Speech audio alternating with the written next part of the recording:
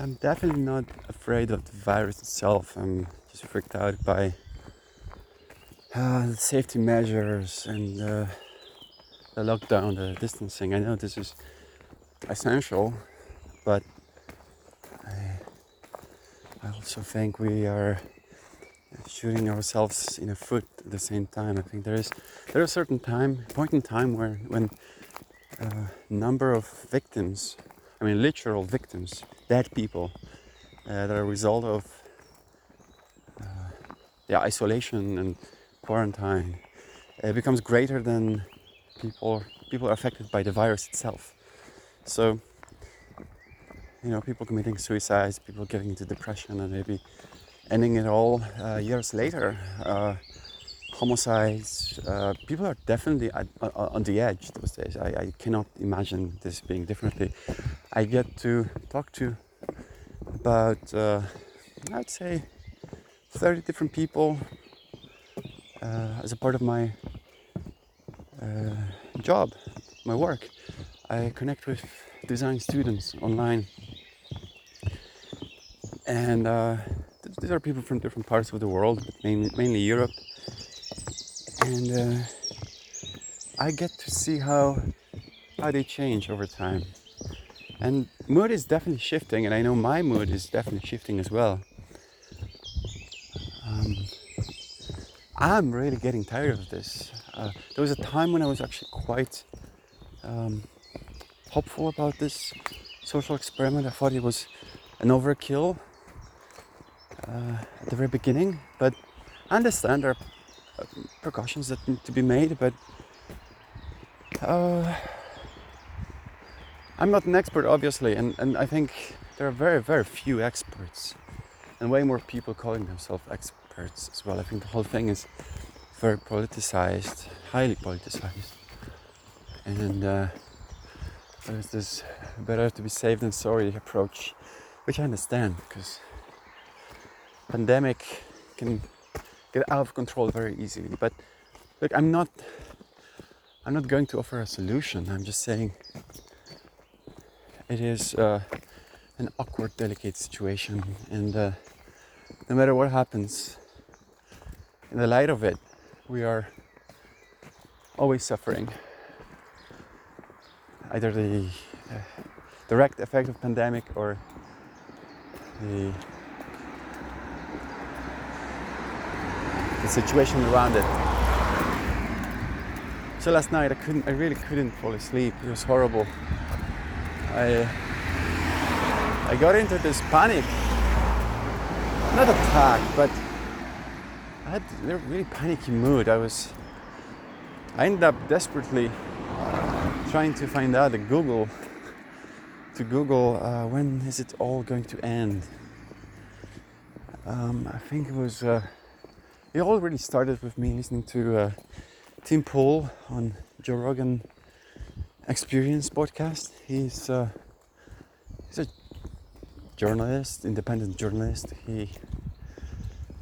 I enjoy his energy, but I think he's definitely overblowing things. And I guess I was just listening to his stuff way too late in the night.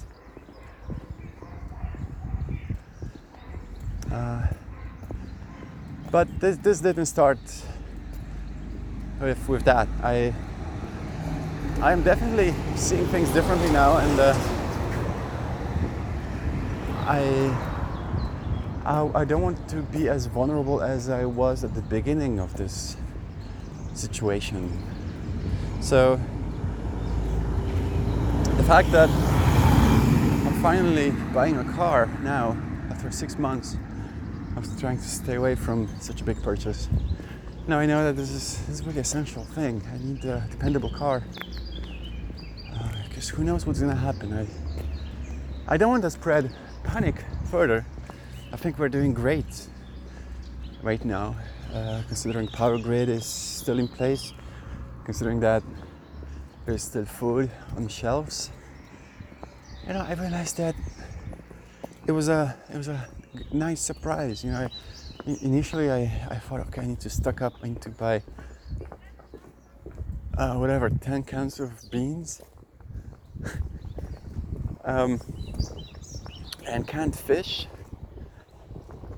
But then quickly I realized, well, that's gonna last for like 10 days or less with all of us in the household. If I'm going to build a pantry, it needs to be way bigger than that. So I think I found myself in a situation where I realized, well, I'm not prepared at all. I don't even have a car. So I think I need a car to be able to, for example, to move places to get food. And I don't mean it in like a dramatic sense. I think I need it for just getting into the store that might be further from us. And before it wasn't really an issue. I would rent a car from Europcar or Hertz or our neighbors. But I think those options are fizzling out. I think when we're hit with unfortunate situation in normal times, you can kind of manage.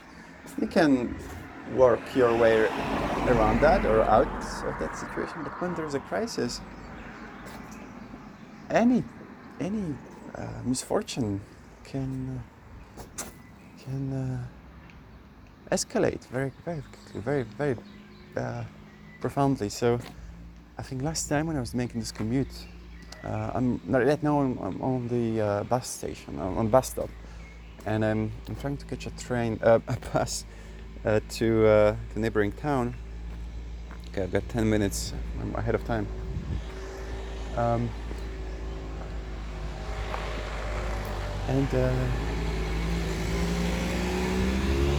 was here I think 2 weeks ago, trying to catch very the same bus, but the bus wasn't there.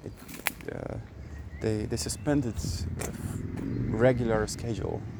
So I had essentially two choices. I could either go back home, which wouldn't really do anything, right? I would still be without groceries and without ways to commute. Or the other option was to go on foot. And it's just, it's not just, it was actually 14 kilometers. Now I'm used to walking such distances because I've been walking for a really, really long time in my life. I really enjoy walking, especially when I get to record or listen. But even without that, I like to just move fast on my feet, and just see images around me changing. I really, really like that. So back then, it was a direct result of this crisis, right? Normally there would be a bus. Normally I would be able to catch a cab, but there were none. None of those would want me on board. So I had to walk, and that felt like something I would experience in the worst case scenario. In the sense, everything shut down. Like imagine occupying a house outside of everything with intention to get away from pandemic like that, or zombie apocalypse, for lack of better example. And everything's shut down, and the only way to get food is to walk a few hours in each direction to get something maybe, or to get fresh water. That's what it reminded me of. And the situation isn't even that severe right now. So that minor inconvenience caused me to walk for a really long time in a really uncomfortable path. I was just walking by the side of the road. So I think around that time I decided, okay, I really need a car now. And I think I've seen this car before. I can't remember. This guy is selling a lot of Mercedes cars. So it might have been similar model, but I decided to get that one, and it's way beyond my budget, but I feel like I really need comfortable and a reliable car in those uncertain times. So I'm very happy to get it. Today I'm traveling to the city to get it registered, and I don't know if I'll manage to do so because I got my appointment time, but I didn't confirm it, so it expired. I'm going there anyway because I don't know what the situation is at that office anyway, and I really need it, the registration plates. So I'm going there anyway, trying to bargain my way through the system. And I'm also going to the supermarket for some eggs, cheese, and bread because it's May weekend when shops are closed, and then there's a long weekend with shops closed essentially. I need to get some basics. We are now really good with weekly shopping, but there are always things that we run out of.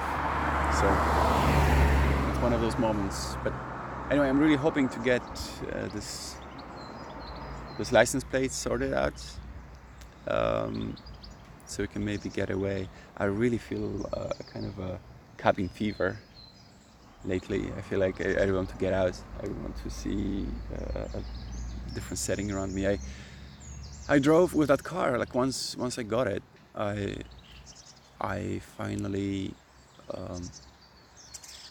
went to Berlin, and that was after 4 weeks of not being there at all. And the city looked stunning. I really enjoyed being there for the first couple of hours, and then it became a bit, I'd say maybe a bit disappointing, overwhelming as well. Because it's a city. At the end of the day, it's I'm now definitely into bliss, into living by the forest. Now I do realize this is one of the last commutes that I get to have like this.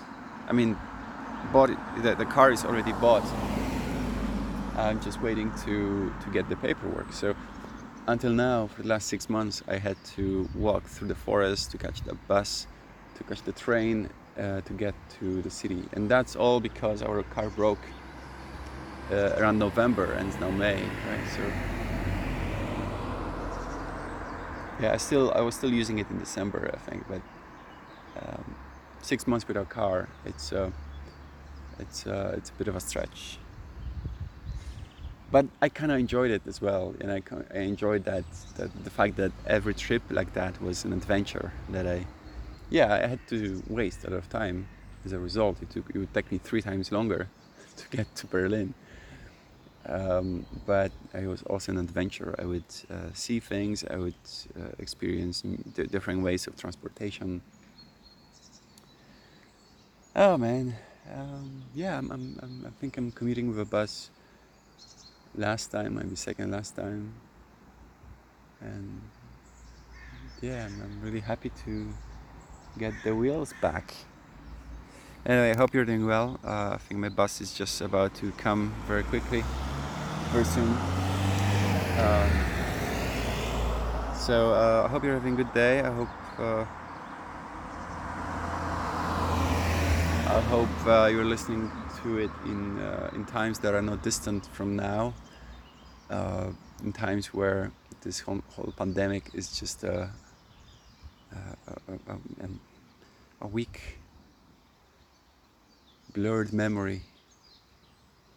And I look forward to those times. Take care.